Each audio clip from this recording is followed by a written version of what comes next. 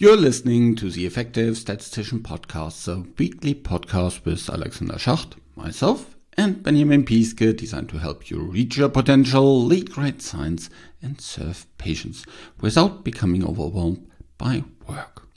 Today I'm talking about a design that I have never talked about before. Crossover. The benefits and the problems around it. And I'm talking about this not by myself, but I'm talking with Markus Savli.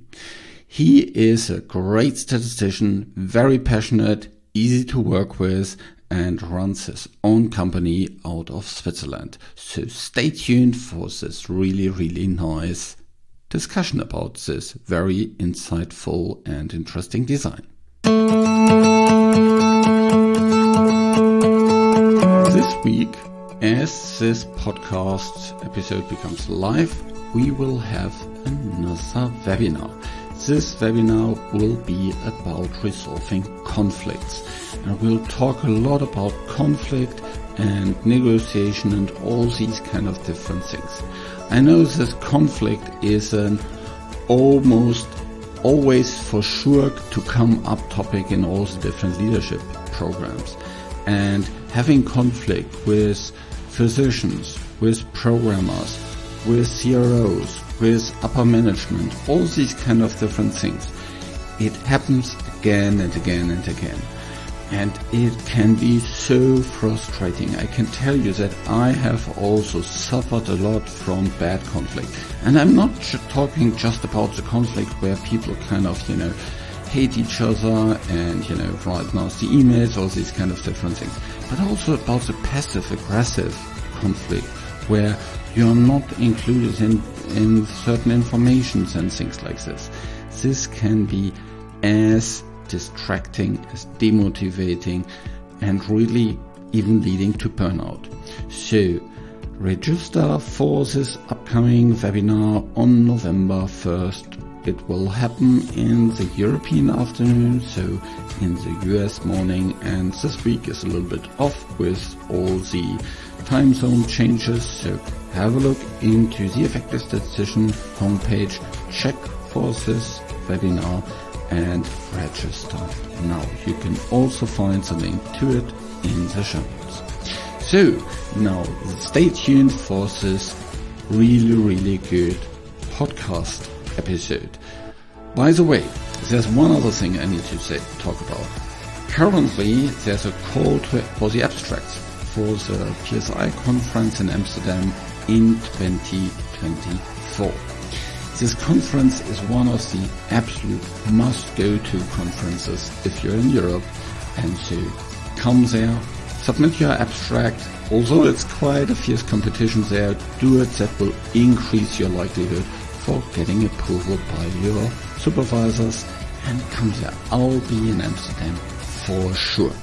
So, go to the PSI homepage at psiweb.org so you can learn more about all the other PSI activities, but for sure to check out the timeline, which is end of the month, end of November, so that you submit an abstract. And of course, this podcast is run in association with PSI.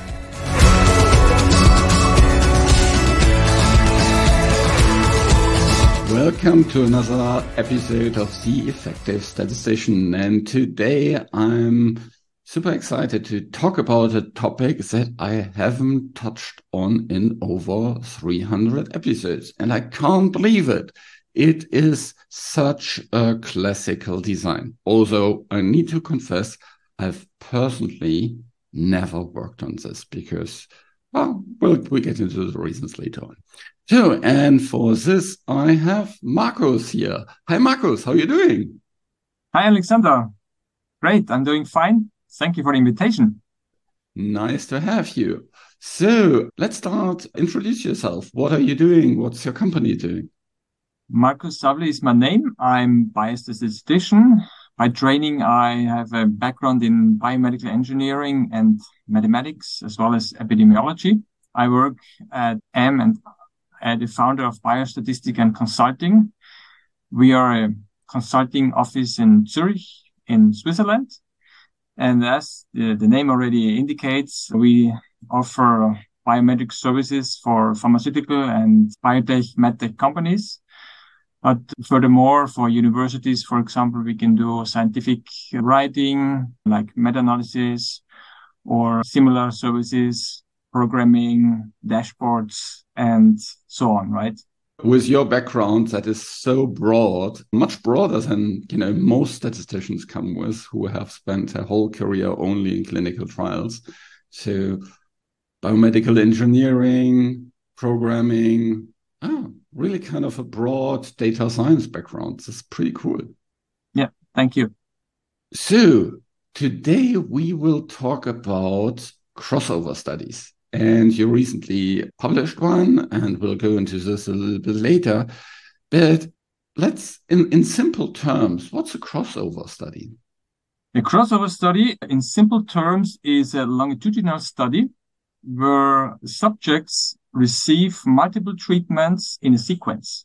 This can be an observational study, where it's less controlled, and this is what we are more interested in the medical or in the scientific area, to have a controlled experiment.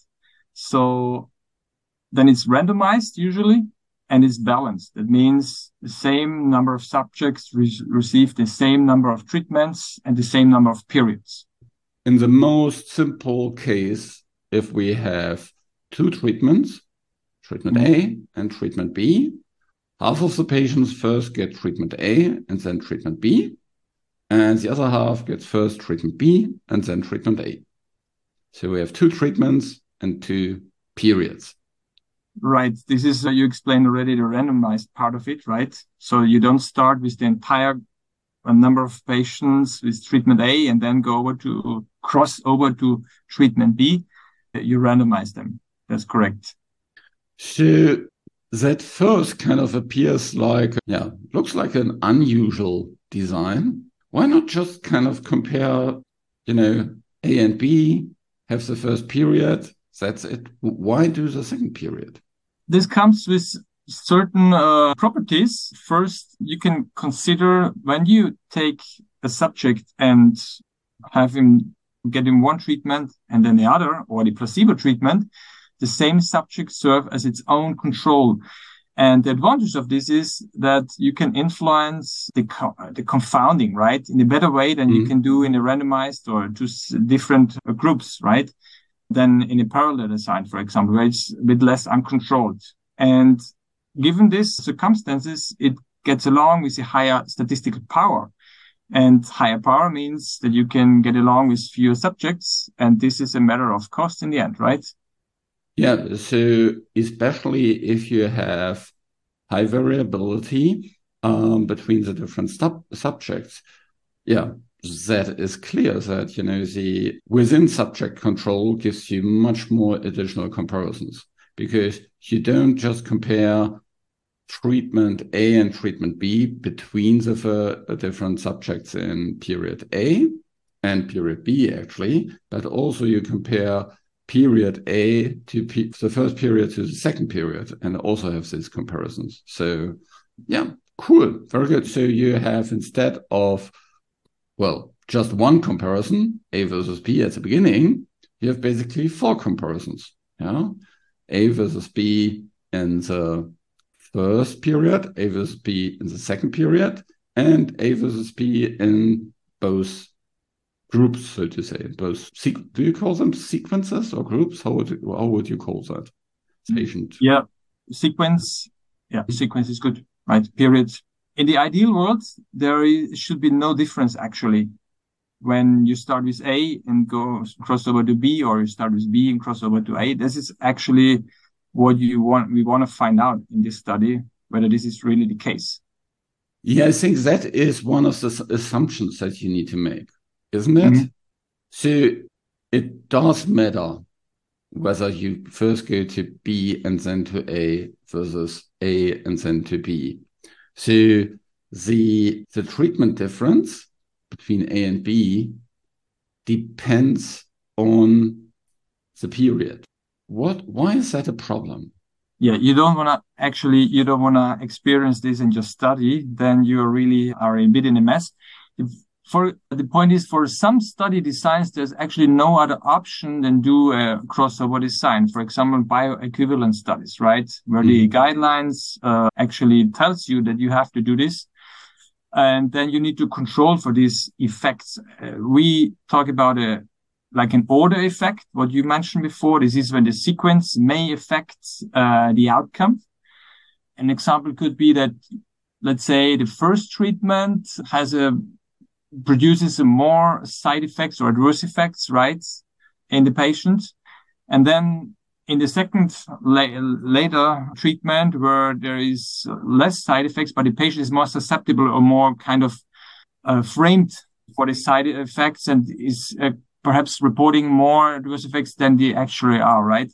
So this is what we don't want to have. And that's why we do randomization, where we can check, is it from A to B or from B to A, right? Is there a difference, right? And if it should be balanced, actually, there should be no difference between these sequences.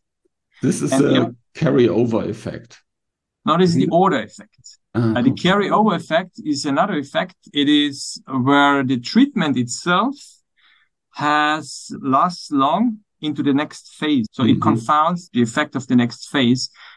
In a good crossover design, there's sufficient time between the treatment effects or treatment periods, and we call it a washout phase, so that there is no interference. And they say, well, in the guidelines, say more or less 5 half-lives, right? It should be sufficient, right? And you need to check this in your data, right? It's the case, right? So that already has a couple of different implications. So first, it only works for treatments that have reasonably short half-lives. Yeah, so if you have a half-life of several months or something like this, it becomes a very, very long study.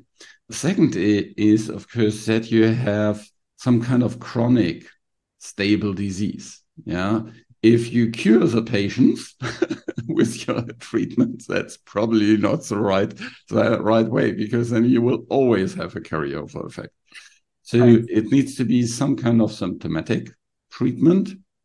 And yeah, so you need to have this kind of, you need to more or less get back to the first baseline. Yeah, so basically you have 2 baselines, isn't it, in the settings, and you have a baseline for each period. That's right. You mentioned a couple of points, right? That this crossover is not suitable for all situations.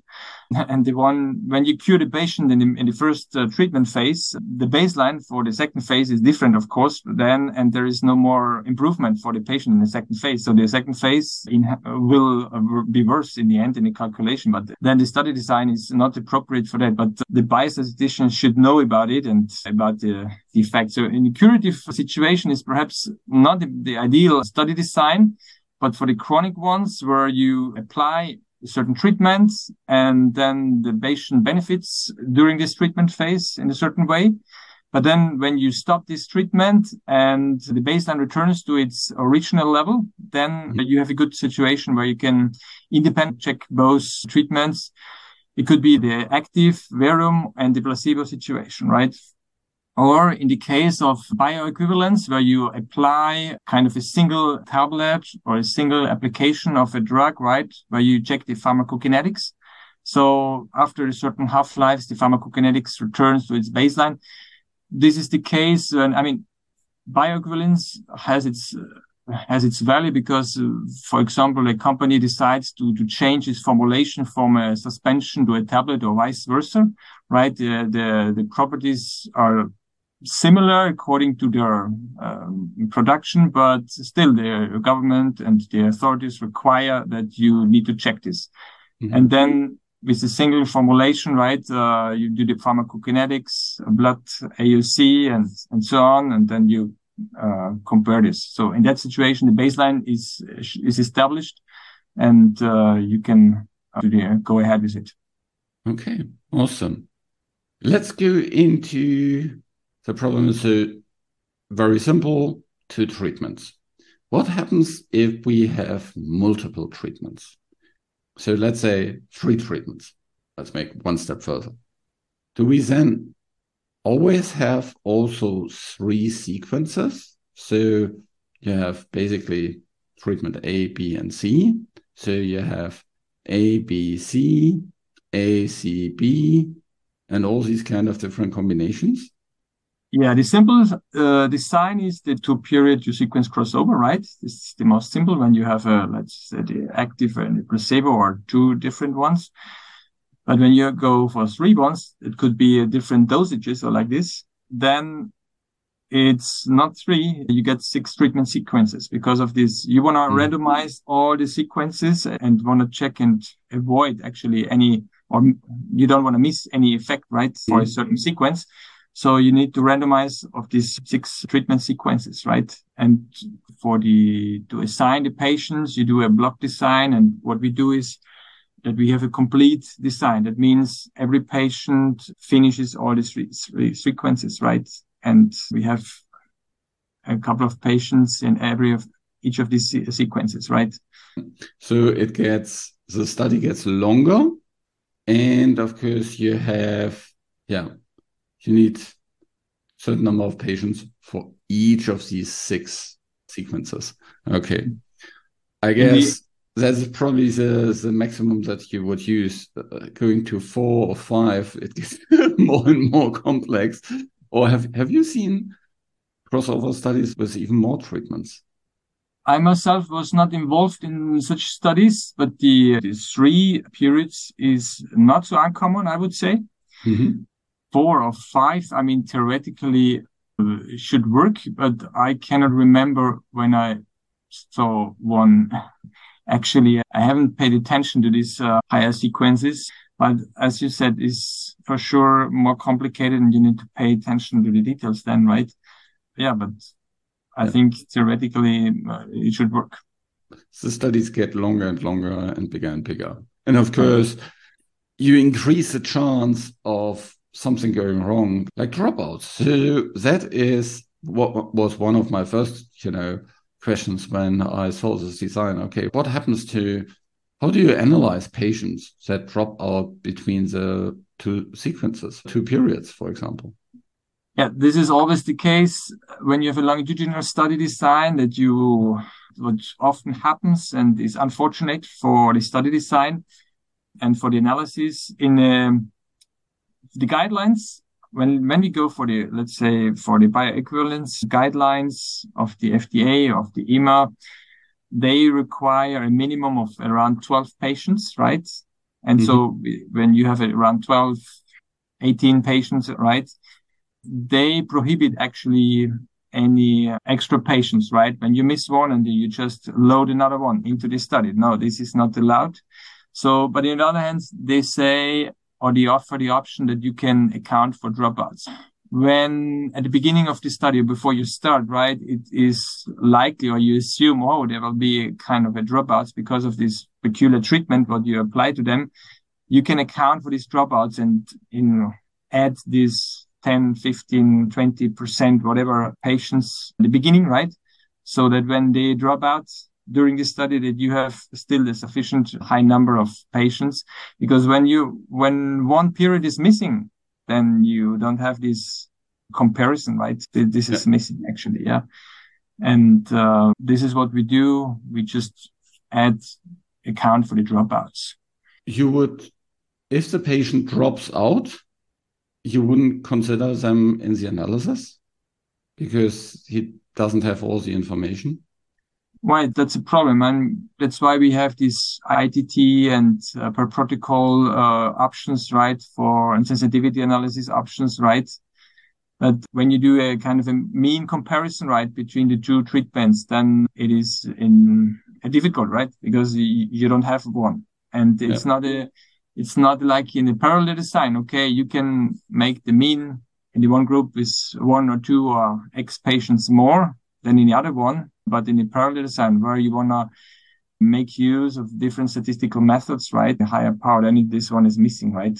Okay, so it's a much bigger problem compared to the simple parallel group design. Okay, very good. Let's go back to the studies that I mentioned at the beginning that you recently published and tell us a little bit about this crossover study because that actually had three different treatments. Correct. That was not a bioequivalence study. It was a non-inferiority study in the field of allergy. It was a medical device product, kind of an over-the-counter drug, so less stringent than other pharmaceuticals. And the sponsor wanted to compare his product to an already marketed competitor. And in the allergy area of field, the patients are very sensitive, right, to the environment and also to the treatment. So the treatment effect is small and highly variable, right? Mm-hmm. And that makes it really difficult to assess these treatment effects. And we don't say drug. The over-the-counter is a kind of a nose spray, right? Mm-hmm. It's applied into the nose to relieve certain allergic effects, right? Or the idea was to check what is the potential for the allergic relief, to get this relief. And they wanted to compare it to this other drug and also to kind of a non-treatment. So the idea is, okay, if this is so highly variable, is this pure chance or is this how does the patient fare off when he's doing nothing? And how do they do this allergic study or check this treatment effect? They usually do it in winter time. Why? Because then there is this pollen. There's no pollen season. Okay. So it's during the day. The temperature is cold and there's no other grasses or pollen around or less. And then they have the patient in a controlled environmental chamber. That is, you can say, kind of a small room in the laboratory, and the patient sits there, and this room is air conditioned, it is temperature controlled, it is humidity controlled, and whatever other environmental parameter controlled. And via the air condition, they expose the patient with a certain set of pollen and other allergens. Okay. And the patient sits there, and then the exposure lasts from 3 to 6 hours, depending on the study. And the patient sits there, and then he's there, and gets the allergy. Gets the allergy, and then every 15 minutes he has to report his symptoms like sneezing, itchy nose, watery eyes, respiratory, whatever. There's a list of symptoms what he has to report, and then is done. And then after a washout period, he returns for the next one and so on, right? Okay. Wow. So highly controlled environment in which you can also control the exposure. Okay. That's really, really interesting. So the exposure in terms of the allergens, not the exposure in terms of the treatment, which you can control as well. It goes even that far. The way the tissues, right? When you have a running nose and they blow the nose, they collect the tissues and weigh the amount of what came out of the nose, right? Wow. Yeah. Okay. That's really an interesting lab setting. Yeah. And a really great setting for these types of studies because you have these repeatable conditions. People in winter get out of the chamber again. They don't have any exposure to allergens anymore, get back to normal. You can have a washout period. And these are really, really good conditions for these crossover studies. And it's really good that you have these golden standard, so to say, approach here with active control and also a placebo control. So you can have all these things that you very often need for a non-inferiority study, because very often your non-inferiority margin depends on the difference between active and active and placebo. Very good. Awesome. We'll put the link to the study also into the show notes so you can have a look there.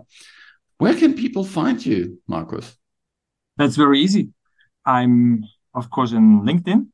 That's one option. You can connect to me on LinkedIn and drop me a message, or to take a look at my website and see what else we are doing, the team, and by email. That's the traditional, old, but still working way.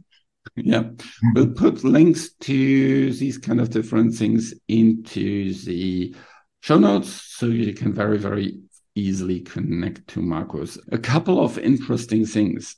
Markus sits in Switzerland, and sometimes there's a lot of concern in terms of Swiss people about Swiss data not leaving the country.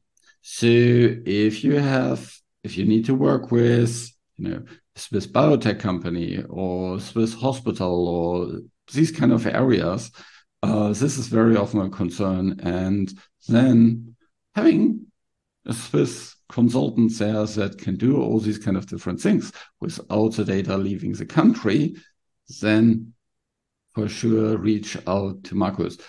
And then, of course, well, although he is from Switzerland, he actually speaks German. Also for all kind of German training, German HTA submissions, all these kind of different things. If you belong to the part of the world where your mother tongue is not German, which, yeah, is the biggest part of the world, and you need to have someone that is a good German-speaking statistician, I also highly recommend you reach out to Markus.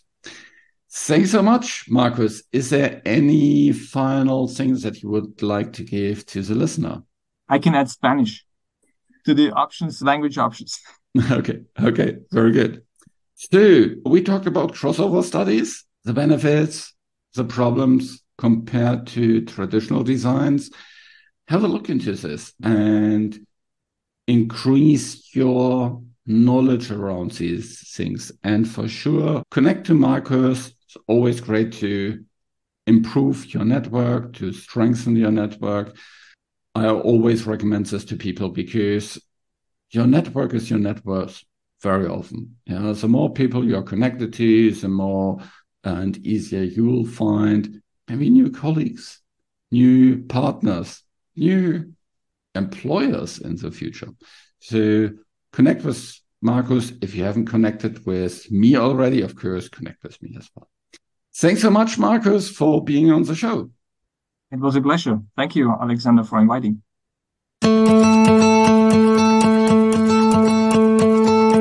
Don't forget to register for the upcoming negotiation and conflict resolution webinar that happens on November 1st, 2024. If you're listening later to this, you can still find it on the library.